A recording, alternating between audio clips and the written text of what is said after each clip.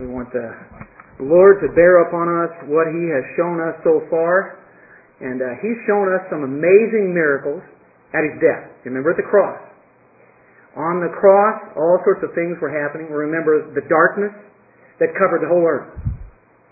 That's a supernatural working that God did, because it was high noon till 3 o'clock. And that shouldn't have happened. There was a veil that was torn in the temple. That's a miracle, supernatural. The earth was quaking in the way that it did. God sent that. The rocks were splitting. What else was happening? Dead people were coming out of the graves. That's supernatural.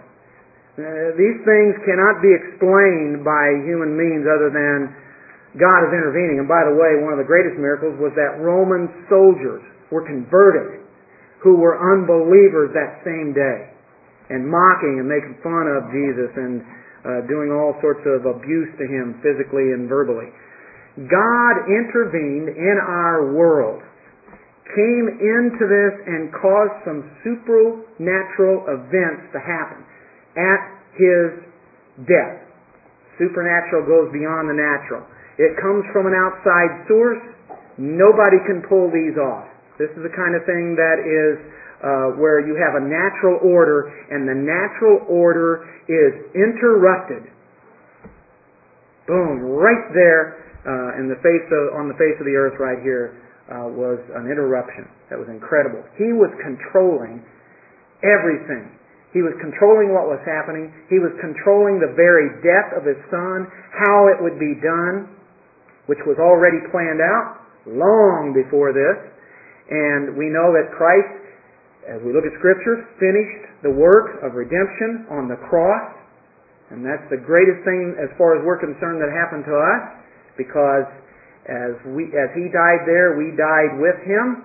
And as we died with Him, our sin was taken away. We were forgiven. We were given grace. And He has a plan. His plan is all coming together. And He's using human means as well as His own sovereign control. He foreordained this, and it's coming together precisely down to every little minute detail. He's perfect in every way. And that even includes this burial. And we saw, as we looked at 2 weeks ago, that's the last time we were here, wasn't it? By the way, last week, thank you guys for coming out, and that was quite a blessing, learning some things about the missionary that was from Russia and some of the stories that he had. Quite a blessing. A lot of significant elements, I think, were happening that needs to be brought to attention when we consider this burial. 2 weeks ago we looked at Joseph of Arimathea. Just happens to be there, just happens to be a leader amongst the Jewish leaders. And he is seen before many people taking Jesus' body. He's being recognized with Him. And he is a rich man, and Jesus is buried in a rich man's tomb, which shouldn't have happened by the ordinary means. Should have been just thrown into the ground, or thrown on the ground, or in the trash heap, and let the animals take care of it. These prophecies were fulfilled. There were 2 prophecies fulfilled, and showing that He's in total control at the very moment in time. It's an important time in history as this is being played out. And if God is concerned about that happening and our salvation, we know that things that happen to us, whether they be good, bad, indifferent, God is right there. Now think of that. If He did that with His Son and gave His Son up for us, then we know for us He is doing every little detail and making it work out for the good. So when you are going through things you don't like, just remember, the Lord is refining you. He's going to make this work out exactly the way that He wants. And that gives us some great hope and encouragement. And I think it just proves that God is God. And if we just would be in wonder of all this that's happening, there it is, burial. And God controlling this. This is the plan of the ages. Death, burial, and resurrection. Can you think of anything greater? And we just happen to be studying this at this time. And as we have the resurrection week, upon us coming up, this is what is known as Palm Sunday, right? Hosanna! He's the Son of David. We proclaim that. He's the Messiah. This is at the heart of it all. So contemplate on this a bit. Contemplate on this wonderful characteristic of God. It's called His supremacy. It's what the Puritans would call that. We call it today the sovereignty of God. His absolute supremacy, reigning over all. The majestic God controlling it all. He's not a deistic God as He were. He wound it up and He said, let the humans have their free will and let it happen the way it happens. And I'll just take it from there. No, He has it planned out. That should give us comfort. God is above all things. Simple theology, isn't it? Even a little kid recognizes that if they've been taught anything at all. God is great. God is good. God's in control of all things. God created. And those basic things have been lost in our country today. You guys believe that? You guys know my son Justin. And he's teaching a youth group at his church on Sunday mornings and Wednesdays, I believe. Or no, it's Sunday mornings and Sunday nights, I guess. And he started off with teaching some kind of deep things, and it was completely over the head. And he found out they didn't even know what creation really was. They didn't know, get this. Now this I found really hard to believe. Those kids in his class didn't even know what evolution was. He said, well, you have been taught evolution in your school, right? And they go, what's that? Now, can you believe that? But they sure didn't know what creation was. He had to back up and say, where are we at in this? He was so taken by this, he goes, my goodness, I have to start at the very basic. I have to go to the point of just explaining who God is. And there's one other thing you need to know. John Calvin, in the Institutes of Christian Religion, he said, as he started out, said there's two things we must know. We must know God. We must know ourselves. Is that pretty simple? But it's profound. Because when you know that there is a holy God, starts with creation, He makes everything, He owns everything, we owe our complete allegiance to Him and nothing less. Because He is a creator God who owns us. Do we really believe that? Well, today there are worldviews, and there's really only two worldviews. One is the worldly worldview. It's the philosophy of the ages, which has finally mounted to what is really don't know anything. We don't know for sure. It's called postmodern thought. And that's the worldview of the day. Well, that's what you think, and that's okay. Here's what I think, and that's okay too. Everything's just fine, right? And we're all happy about it. We just don't know about certain things, and a lot of things we don't know.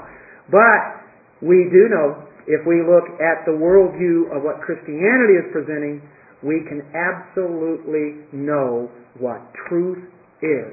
And we hold it in our hands today, right here. We bring Scripture, we bring Holy Scripture to a fellowship of other people that believe the same thing that we do. It's been believed for 2,000 years, and we're not alone, although there are a few that find it, but we have been privileged.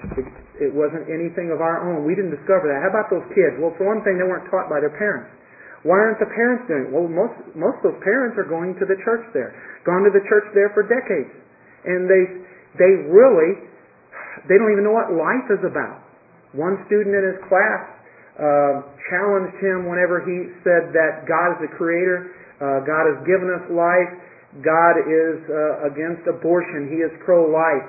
And she took that to heart, told it to her parents, and she didn't come back to class again. She went into the adult class. That is where we're at, folks. And this is not what would be considered today as a liberal church.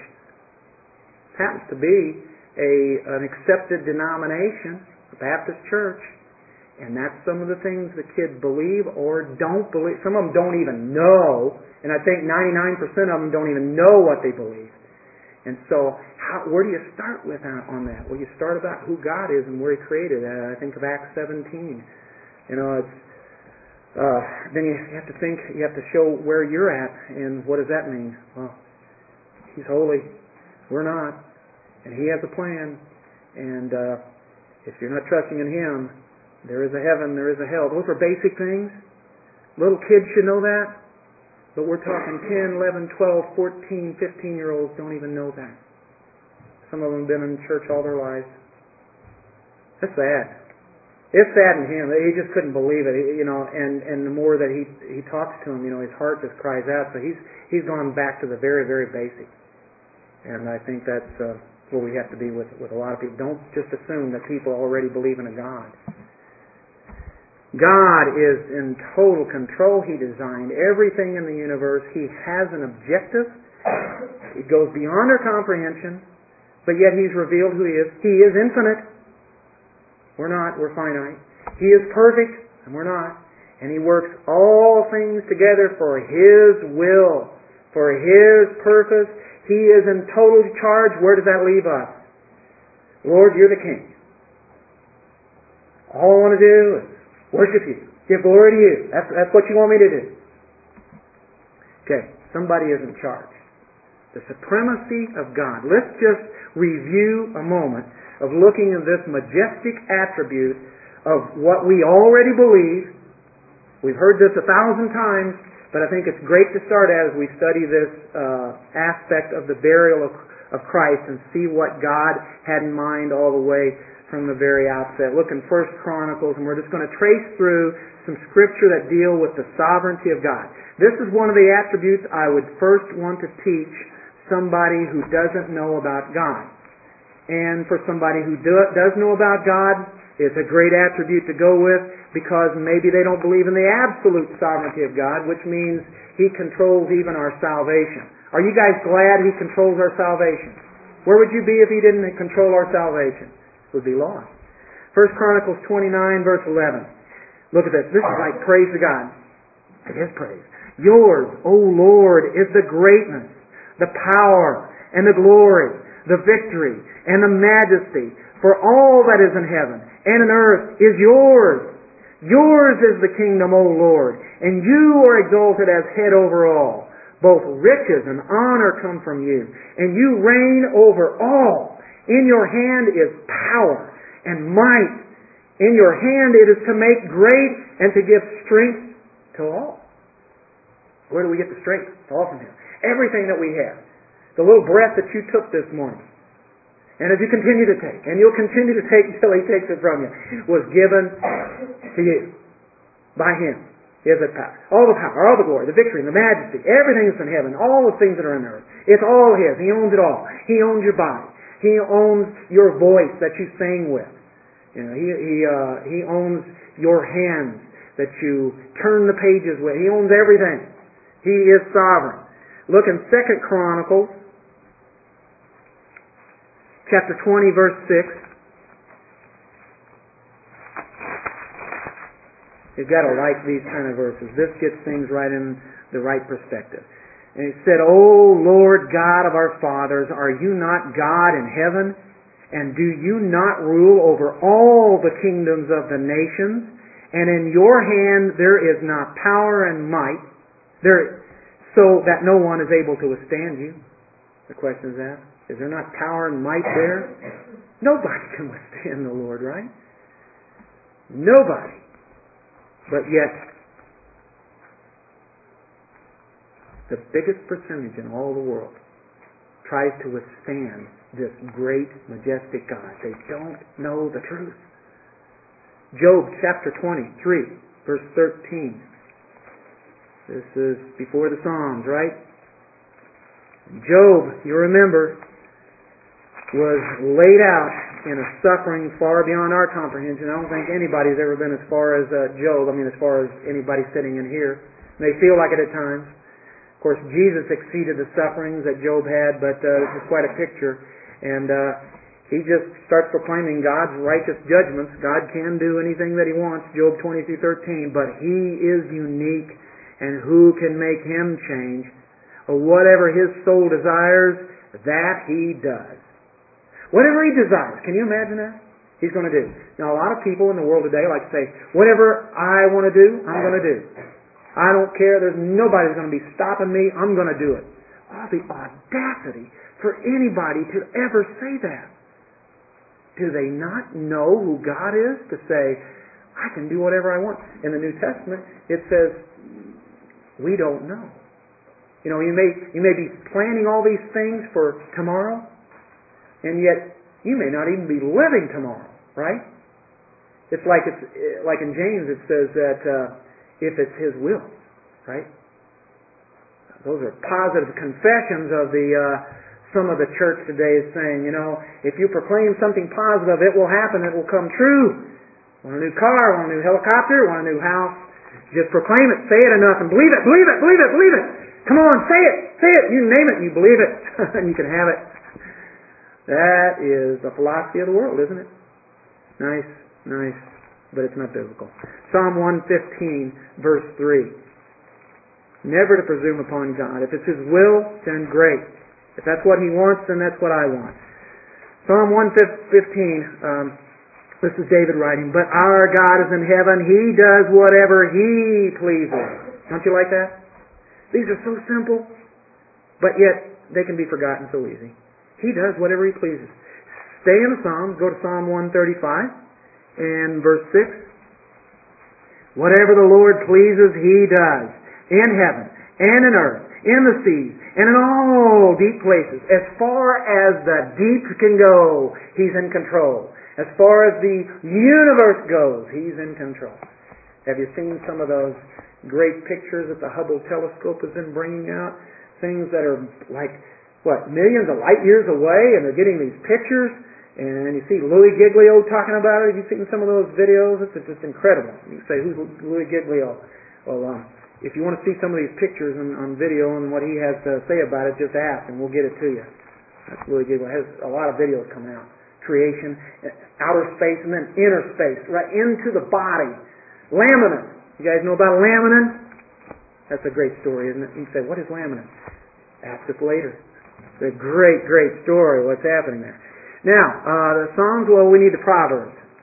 Proverbs 21, verse 30. There is no wisdom or understanding or counsel against the Lord. You can say, yes, there is. Well, there's a lot of philosophy out there and it stands against the Lord. Well, it's not going to prevail, is it? It's not going to win. It all fades out. It all will finally go. All those same teachings of long ago, they're still here. There's only two religions. One religion says, I'm saved by grace and nothing else. And it's grace alone, faith alone, Christ alone, Scripture alone, glory to God alone. And the other religion says, here's what I have to do. Here's what I have to do to get to nirvana. Here's what I have to do to get to heaven. You know, and I have to die 1,000,000 times, and finally I can get it right to where I can get into nothingness, nirvana. Boy, that's a bright future, huh? We have a great future if we look in Scripture, the truth. Isaiah. We'll look at the prophets here for a moment. We looked at Chronicles, we looked at Job, Psalms, and Proverbs. Isaiah 46:10. Declaring the end from the beginning, and from ancient times things that are not yet done, saying, my counsel shall stand. I love this last line. And I will do all my pleasure. God does what He pleases. He's a God of pleasure. You guys like that? Well, that sounds kind of narcissistic or something, doesn't it? God just wants pleasure, and you betcha. He is a God of pleasure. He is perfect in His knowledge of what pleasure is. You guys like pleasure? Happens sometimes, doesn't it? Just being pleased. Just being able to do some things that you like. And recognize, hey, God gave us this, and we can enjoy it out on the beach in the month of March or April when it's cold back here. I mean, there are a lot of things that we enjoy doing, and that's a good thing. God is a God of enjoyment because His will is done that pleases Him. And even when He had to send His Son on the cross, Isaiah 53 says that was His pleasure to do that. And I don't understand that totally. All I can do is say, I believe it, And I know when there is no more sin, we will experience perfect pleasure 100% of the time, if there's any such thing as time there. All my eternity, I will be enjoying God. Chief end of man is to glorify God and enjoy Him forever, right? And God is most glorified when we're satisfied in Him. Have you guys heard that before? What a great God. Let's look at another prophet, just in case these guys were just kind of expanding on something a little bit more than what the truth was, right? We know that's not the case. Basic scripture, but these are good to draw upon when somebody wants to talk about the sovereignty of God, and they say, well, God can't do that, though. God wouldn't send everybody to hell, or God wouldn't send anybody to hell. They don't like His wrath. But God can do anything He wants, can He not? All the inhabitants of the earth are reputed as nothing. What? I don't like that God of the Old Testament, someone may say. What does it say here? They're nothing. He does according to His will. In the army of heaven and among the inhabitants of the earth, no one can restrain His hand or say to Him, what have you done? Now, who wrote this? Some Jew like Moses or somebody, right? Or Daniel wrote this. Well, Daniel wrote it, but who said it? Nebuchadnezzar. Who was Nebuchadnezzar? Well, he was a leader of one of the greatest empires ever in the history of the world, of mankind. The Babylonian Empire. Incredible. And he's praising God. I think he got converted. Do you think that? That whole passage there in verse 34 and 35. I like at the end of verse 34, and right at the end of it, I blessed the Most High, El Elyon, and praised and honored Him who lives forever. For His dominion is an everlasting dominion, and His kingdom is from generation to generation. Then he says, all the inhabitants of the earth are reputed as nothing. There's the great God. You know what? He took the 2 points of Calvin. Know God, and then know yourself. All the inhabitants of the earth are reputed as nothing. He does according to His will in the army of heaven among the inhabitants of the earth. No one can restrain His hand. Wow. He's powerful. We're not. God, I throw myself on you. I ask for mercy. Right? Well, when He grants that mercy, isn't it incredible? The rest of your life just changes, doesn't it? Okay. So, we've looked at Old Testament. We're going to look at one more. This is a New Testament passage. Ephesians chapter 1, verse 11. You mean there's only one verse about the sovereignty of God in the New Testament? Well, just in case people say, well, He's sovereign in the Old Testament, in the New Testament He's not. Well, Paul says, in Him also we have obtained an inheritance, being predestined according to the purpose of Him who works all things according to the counsel of His will. For the foundations of the world, there was a council. If we can look at it humanly, I don't know how you could say, but it was the Trinity that somehow got together and made this plan from eternity past. I put quotes there. And that was His will, that was His purpose, and nothing can ever thwart it. It will come about exactly the way that He wanted. Isn't that beautiful? Isn't that great? Anyway. I think to sum all these verses up, it would be good to look at Romans 11, right around the last verse there of Romans 11.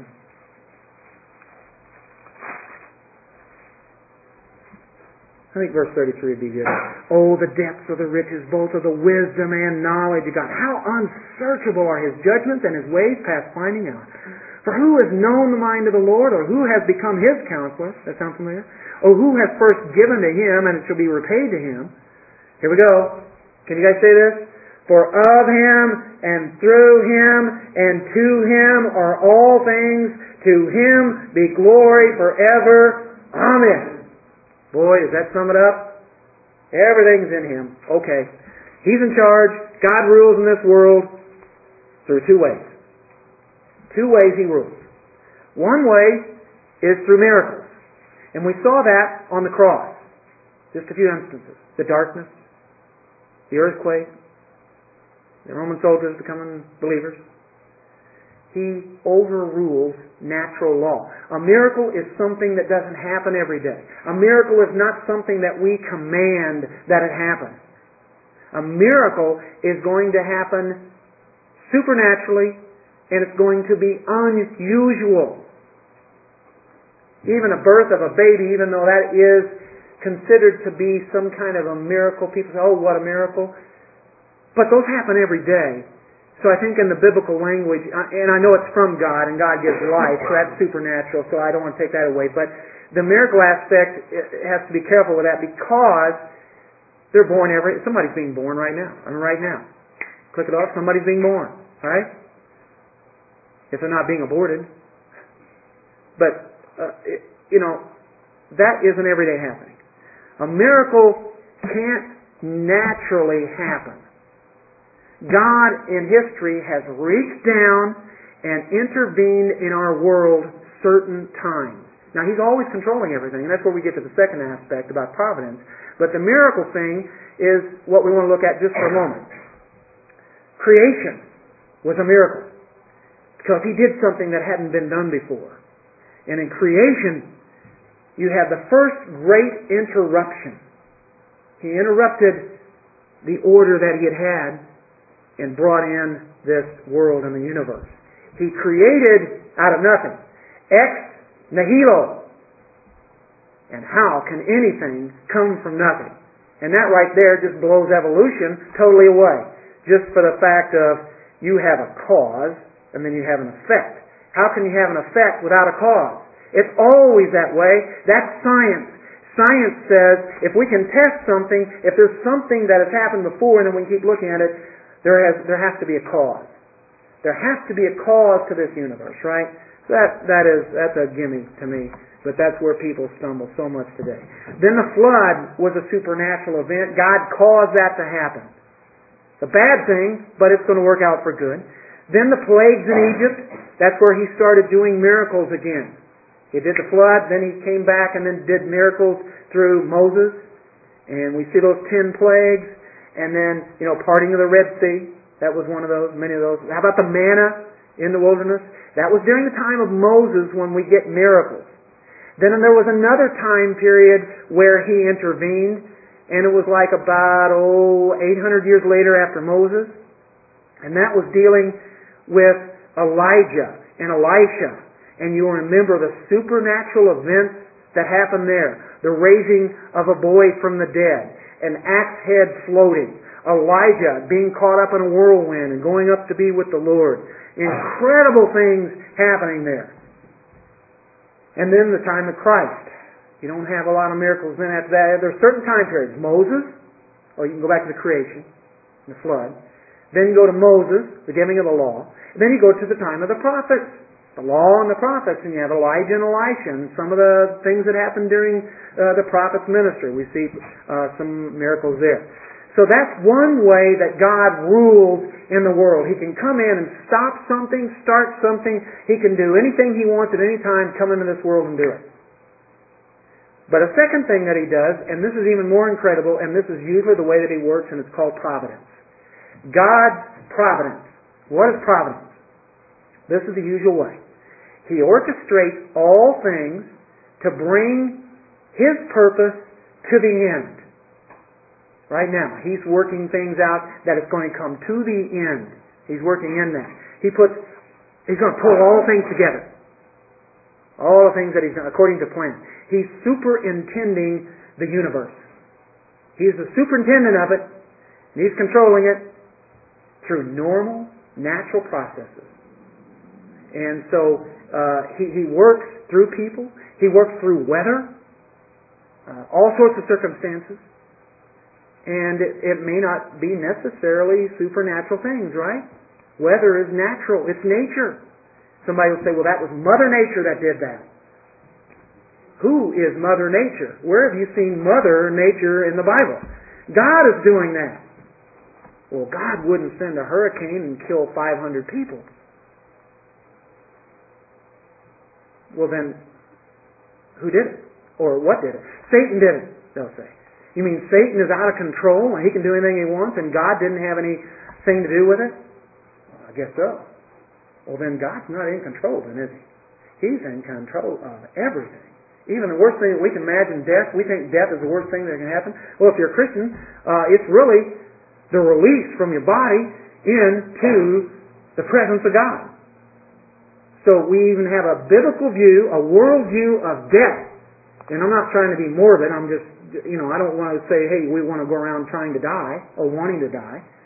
But yet, if it's God's purpose that somebody dies, that was the perfect time that they were to go out. They came into the world by His knowledge and His process, and they go out of the world.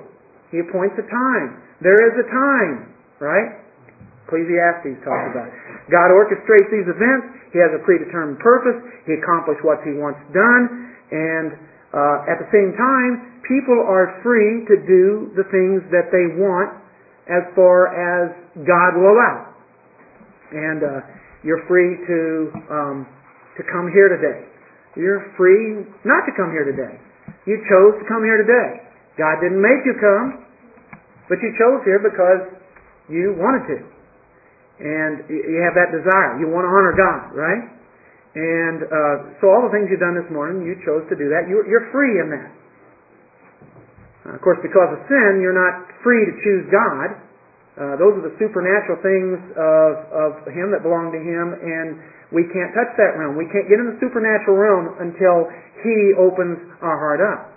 So He takes all events, He superintends them, and He's flawless in everything He's foreordained. He can't fail once. It seems like random plans that are happening. You could pick up the newspaper today or look on the internet and see some random things that happen in the world today that are good, that are bad, that are indifferent, things just happening. You say, well, God doesn't deal with that. He just sits back and let it happen. But yet it's still, people are making choices at the same time. They're doing their actions. People are doing this, and they're continually being worked together to perform God's predestined plan. Now, how about that? That's why I say predestination is even more incredible than miracles, because God is taking the very actions of mankind, and they're doing by their own freedom to do that, yet at the same time God is making sure that it works together in His plan, and He never causes anybody to sin.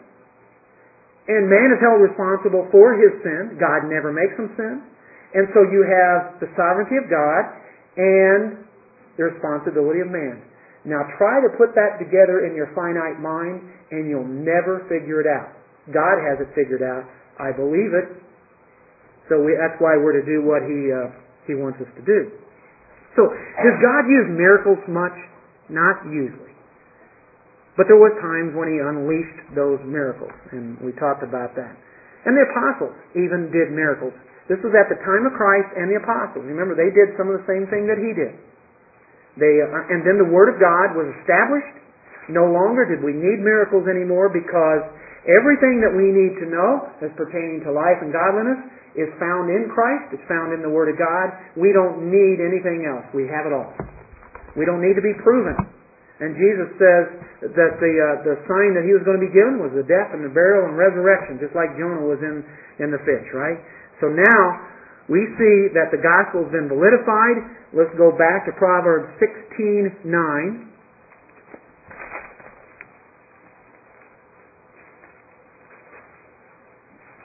Still keeping the thought of God's sovereignty.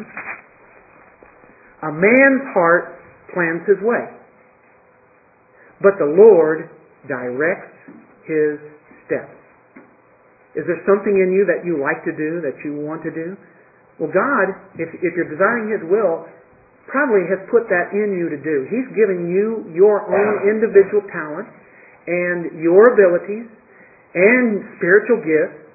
And you might have a way that's planned, and it might be exactly the way that the Lord wants, or it may not be, and He might let you go that way for a while and steer you as you look for His will into the very path that He's going to have you there. And He's going to direct your steps.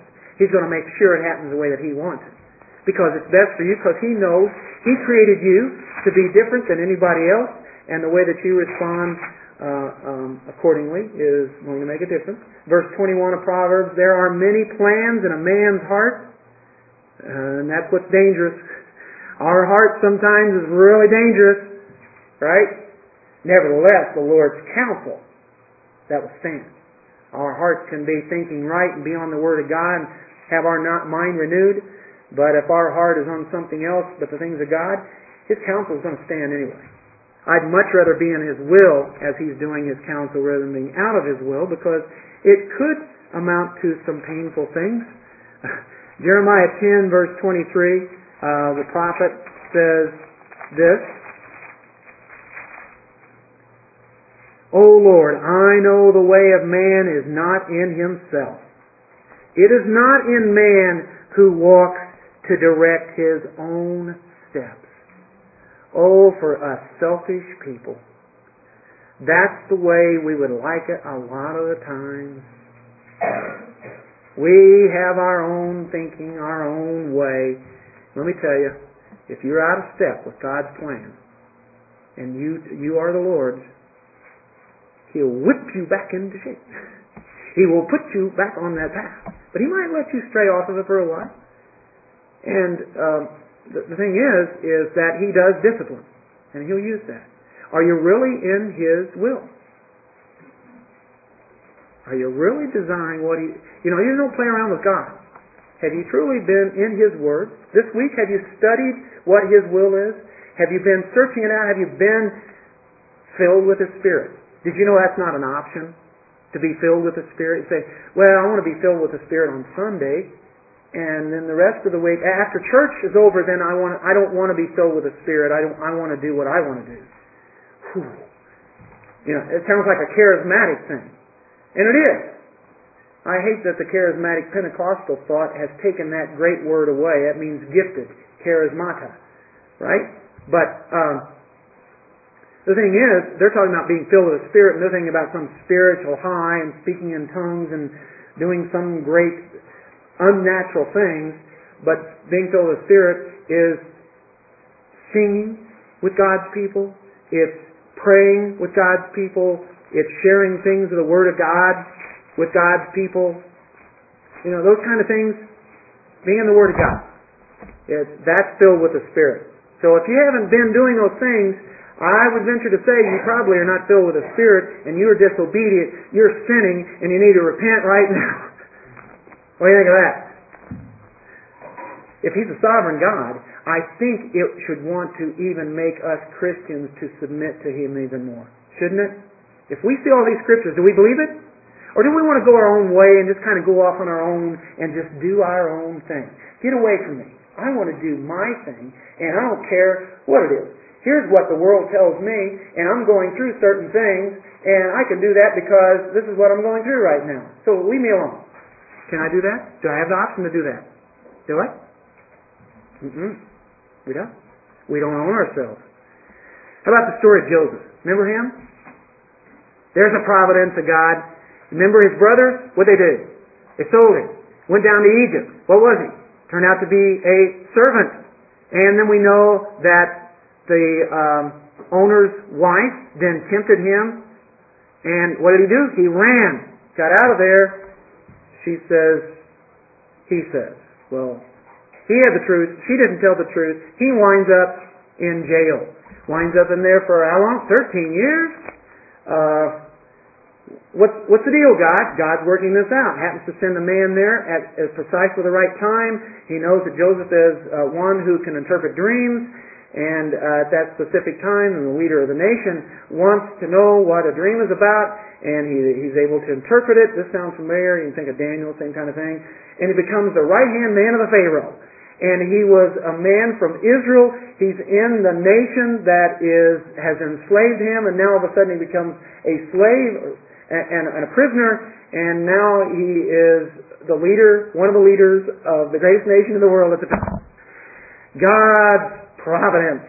God made that happen. And Joseph had to go through some terrible things. How about the story of Ruth? Naomi and her family went down south there in east of Israel to avoid the famine. Got away from that.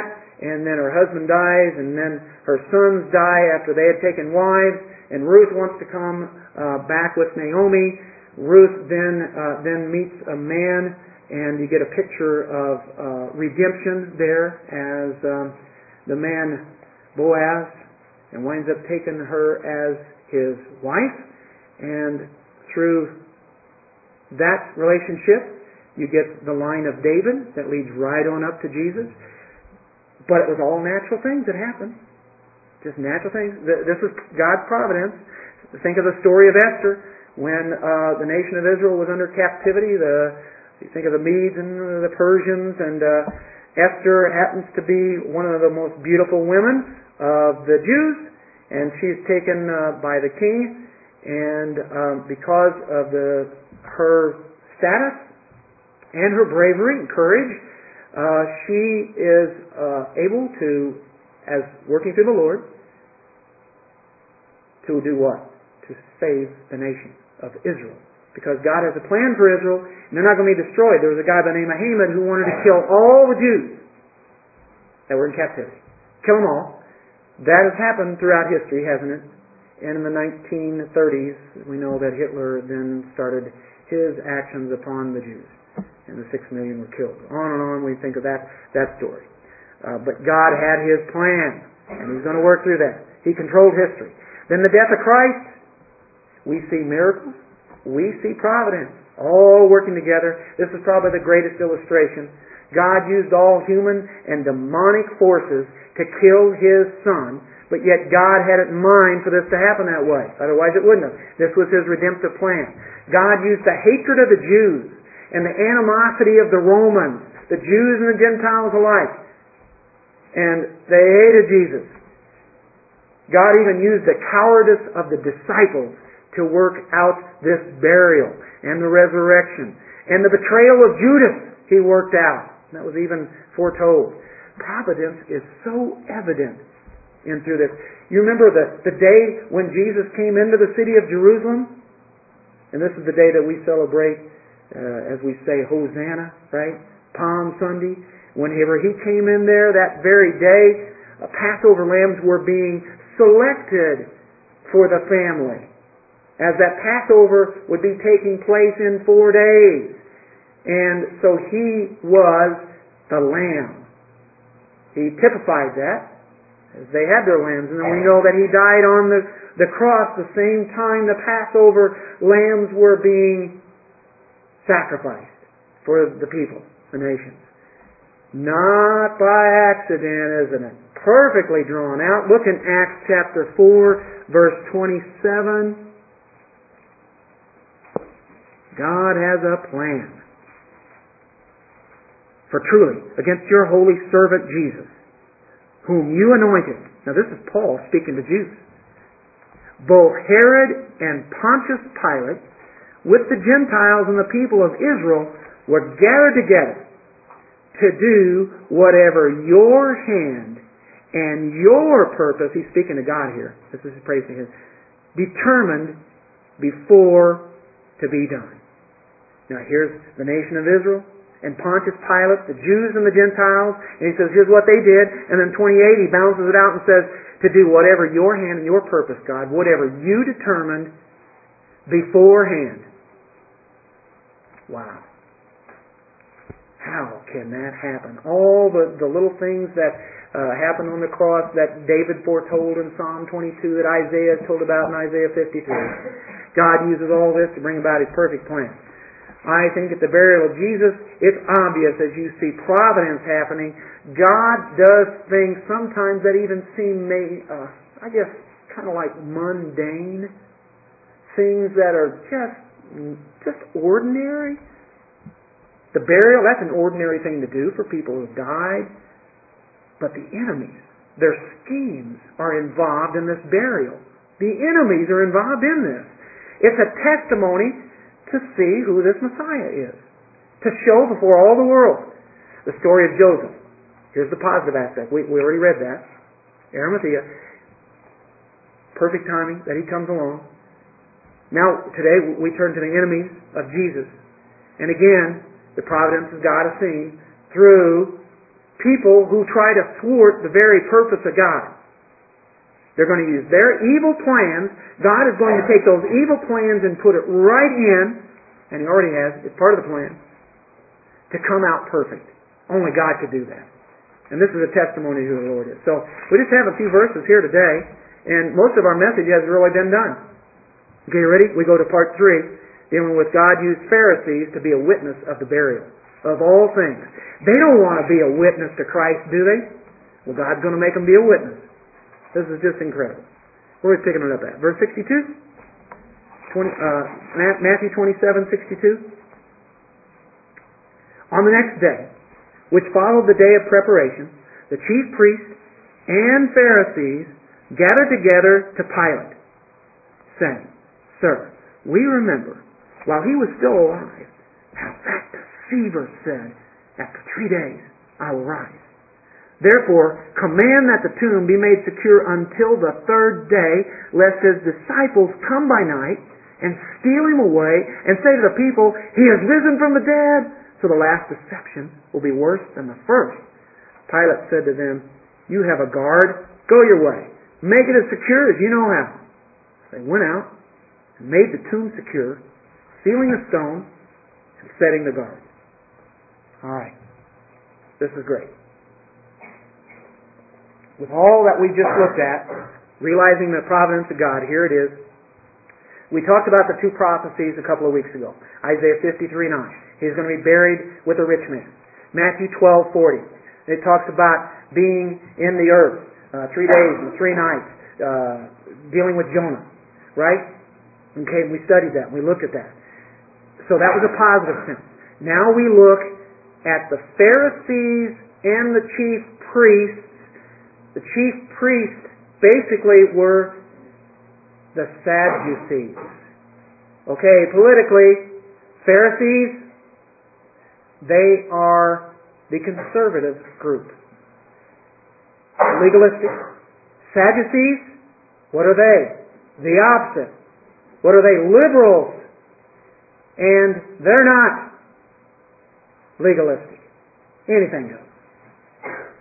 Especially if it works for them. You have 2 groups here. Do you think they like each other? No. You think they kind of respect each other, though? No. They hate each other. When you have liberals and conservatives, they stay away from each other or they really go at it. Now, I'm sure they had their debates. Yes, they did have their debates. These guys are going to wind up coming together to be a testimony to the very deity of Christ, even though their intentions was nowhere near what God had in mind. They don't know that they're going to help prove the death, burial, and resurrection. Especially this burial now. Okay. Quickly. The next day. The next day. What is the next day? Well, we've just been talking about the burial. Before the Sabbath, there is a day called the Preparation Day. It's always been known as that. Still is known as that. It's been that way. That's the day before the Sabbath.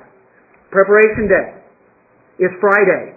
And this is why we have to say that this is the idea of on the 3rd day He will rise again, as we'll see in this passage as it opens up. On the next day, which followed the day of preparation, the chief priests and Pharisees gathered together to Pilate. Okay, what we have is you have Joseph Arimathea, you have Nicodemus, who comes there to help anoint the body, make it smell better. Then you have Mary Magdalene and Mary sitting opposite the tomb. That was on the very day of the crucifixion. They have to get Him buried. They have to get Him in the tomb on that Friday before 6 o'clock. Because that's considered the first day. That's why all this timing is so perfect. The providence of God is at stake here. And God raises up the right man to put him at the right place at the right time. And so now, that was the preparation day. That was the day before the Sabbath. Look at John 19:31. And I think this will pin it down for us. This puts the nail right through the coffin. All right. 19:31. Therefore, And if you back up, you'll see the context. It's dealing with hyssop and the sour wine, and Jesus says it is finished. Therefore, because it was the preparation day. What day is that? That's Friday. He's dying on Friday. That the body should not remain on the cross on the what? The Sabbath. Why did they have to take him down and put him in the tomb? Why? Because it was Friday, tomorrow is the Sabbath, and we can't have him hanging up at night because that's a curse, and also because tomorrow's the Sabbath, we can't have him there. We've got to put him in there. That's what they're thinking as far as the law is concerned. The right man, though, comes up and makes sure that he's not put in a wrong grave.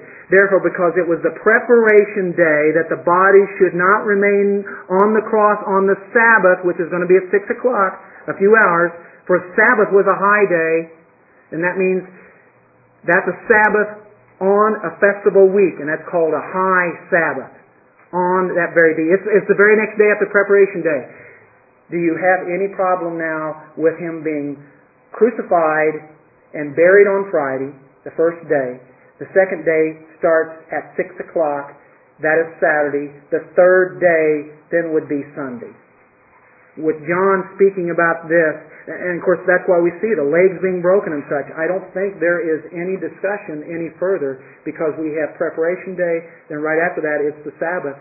We cannot turn it into a Wednesday or Thursday. There's no option here. What we do injustice to the text, and I think we don't want to do that. We have to treat it for what it says, and one might say, well, what about and we do. We ask, what about the 3 days and the 3 nights? Well, we have a conflicting situation. God is lying then, one of the two. Somebody's pinned it down wrong, right? 3 days and 3 nights. I can't do this, so we try to start backing it up and trying to say something that's not saying. And all that is a euphemism. 3 days and 3 nights. Any part of one day. The word ona to the Jew was any day. If like in 2 minutes, tomorrow would be considered to be, it would be tomorrow, this would be the first day. And then into that day. Just any part of that is considered a day and a night. So with that, I think we can put them in conjunction with our 1931 and with our Matthew 27 passage, and I think we have it settled. I think it is very clear. And we've all had questions on that. We've dealt with it. We've gone back and forth over the course of years. And then after I look at this, I go, there's no way that I can go back to that Thursday thing anymore. I think it's too obvious, the preparation day and the Sabbath. What else do you do with it? And then you go with what the Jews said whenever he said 3 days and 3 nights. It was the whole idea. And Jonah was, as he was in there, he was buried, in that sense. Now, strange bedfellows, Pharisees and Sadducees, they're against Jesus. They go to Pilate. Well, what's the deal there? Well, Pilate is the Roman ruler here, the governor here at the time. They have to get permission. Where do they go? They go to the Praetorium where he's at. It's interesting that they would go there again. And the day before, they didn't go into the Praetorium. They didn't enter there. For it was a Passover, and they didn't want to get defiled because of the Passover. But now what's the deal? This is the Sabbath now. It's on the next day, which followed the day of preparation. It's the Sabbath. They're going to this Roman ruler. They hated Jesus more than their own law. They made up a law that says you don't go to the Gentiles and you don't go to their house. And here it is on Sabbath that they're going there. They made up that rule. They're breaking their own law. They violate it because they hated Jesus so much. People will go out of their way. And Pharisees, Sadducees getting together to make this thing come true. And they're going to say, okay, what are we going to do now? We've heard that he said he's going to resurrect. Now we know he's not going to resurrect, but what happens if the disciples get together and take him out of that tomb, which they could very well do? Then they're going to say, well, hey, he resurrected. He's out of here right now. So now that they're putting together, we got to do something. They had such contempt for him even after he died.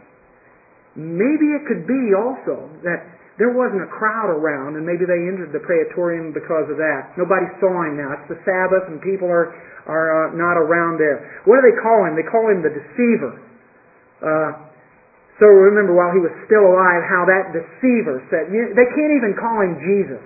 They can't even call him anything but deceiver here. That deceiver. So what did he deceive them of?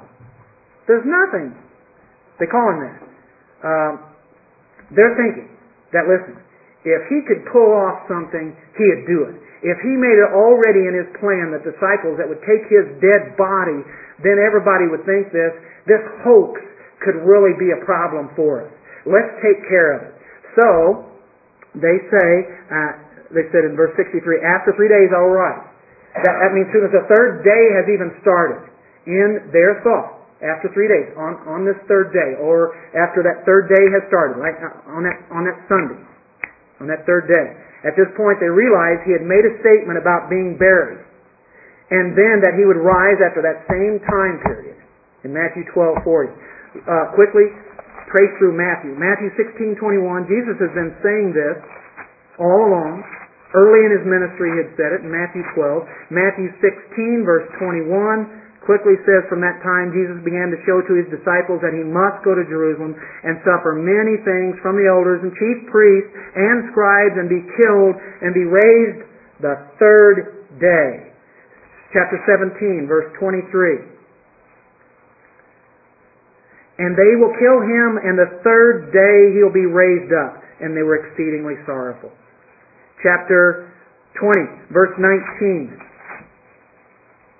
And deliver Him to the Gentiles to mock and to scourge and to crucify. And the third day He will rise again. The idea is there's going to be a resurrection.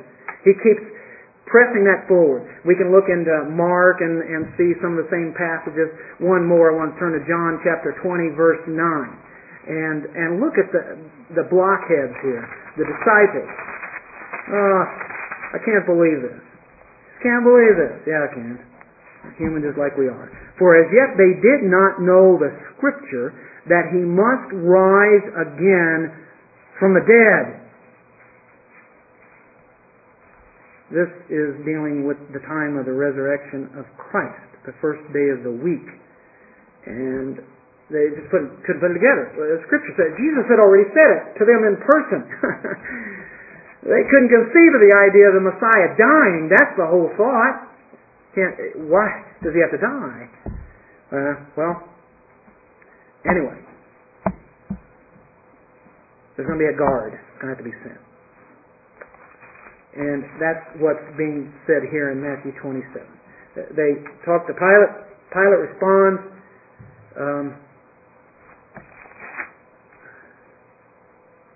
He says, therefore, in verse 64 now, Matthew 27, command that the tomb be made secure. Okay, we're going to secure this thing until the third day.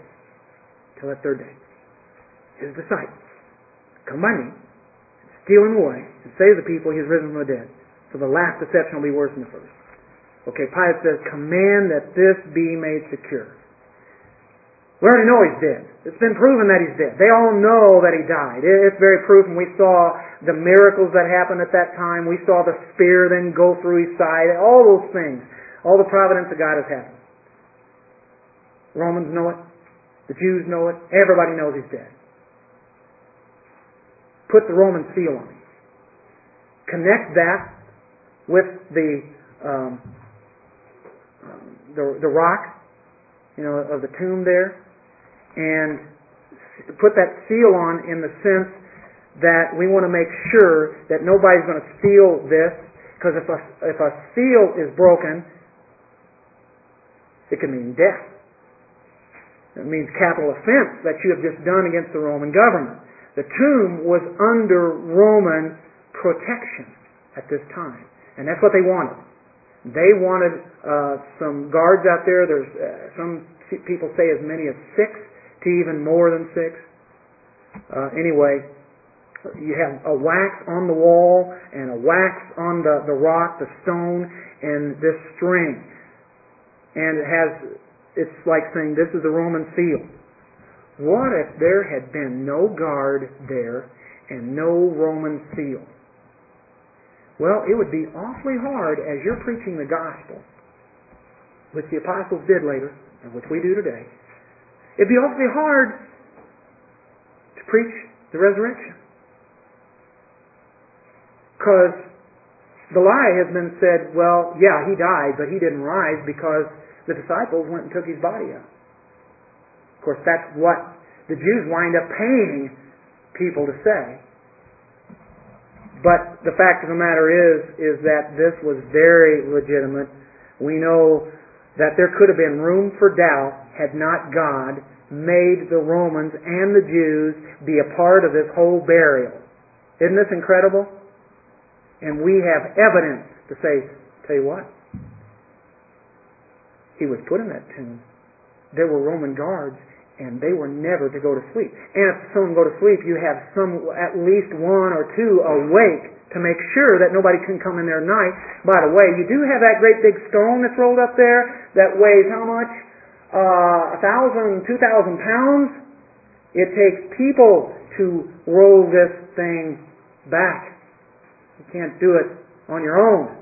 Somebody just can't slip in there. And if you did, I'll guarantee you, if you have all the guards sleeping there at this time, they would have heard this. So we have proof, don't we? It's very legitimate. This is lock-tight evidence. Use it if you have to. God made sure that there would be no excuse in not believing in the resurrection.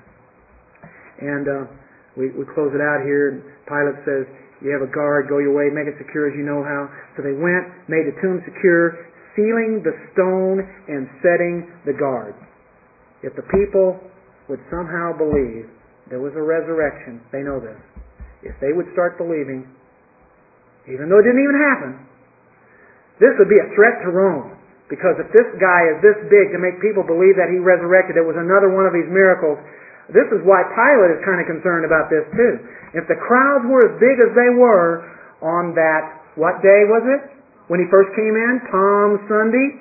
You remember those huge crowds? It could have been tens of thousands. It could have been 100,000 or more seeing his entrance, hailing the king.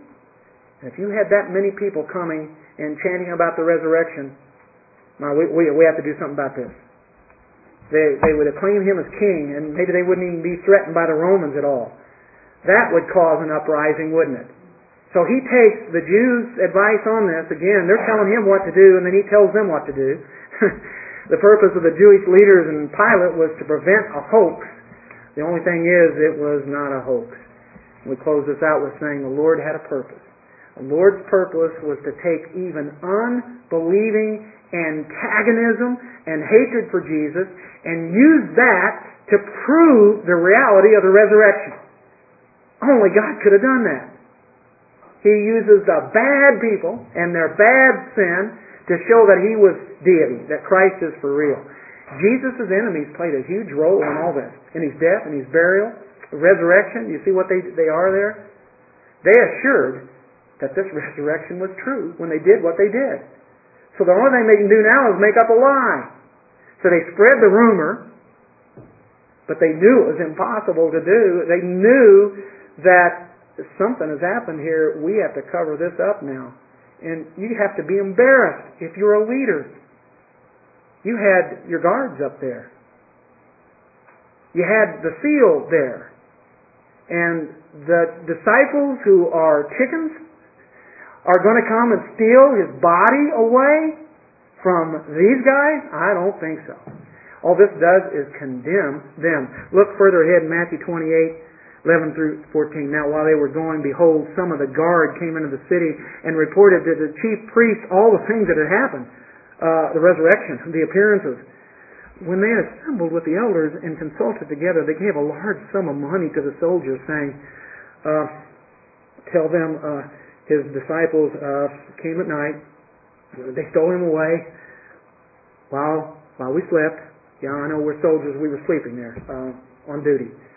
And if this comes to the governor's ears, to Pilate, we'll just appease him and make you guys safe. We know that you guys, your lives are at stake now, but we'll cover it up somehow. So they took the money and did as they were instructed. And this saying is commonly reported among the Jews until this day. When Matthew wrote this, they were still telling that lie. But the thing is, people had trouble believing that lie because they knew that it had been made secure. Anyway, incredible, isn't it? God uses His own people, and He uses His enemies to work out His plan. When we go through conflicts, when they seem hopeless to us, what we have to do is look in the Scripture to see how God uses every circumstance for the good. it ultimately works for His glory, doesn't it? Did this work for His glory? You know it. Romans 8:28 says, God works all things together for good for those who love Him and are called according to His purpose. Father, we thank You. Thank You for this day. Thank You for Your truth. Thank You for Your providence, Lord, as You have worked through and continue to work through something beyond our understanding. And yet You use us in this plan, in this grand scheme, in this great story of all time. You are using Your people, and You even use evil people. You'll even use sin for Your glory. It's hard to comprehend, Lord, but it is an amazing thing. We believe it. And as we go out of here today, may we continue to honor and glorify You. For You being the sovereign God that You are, we say to You, Amen.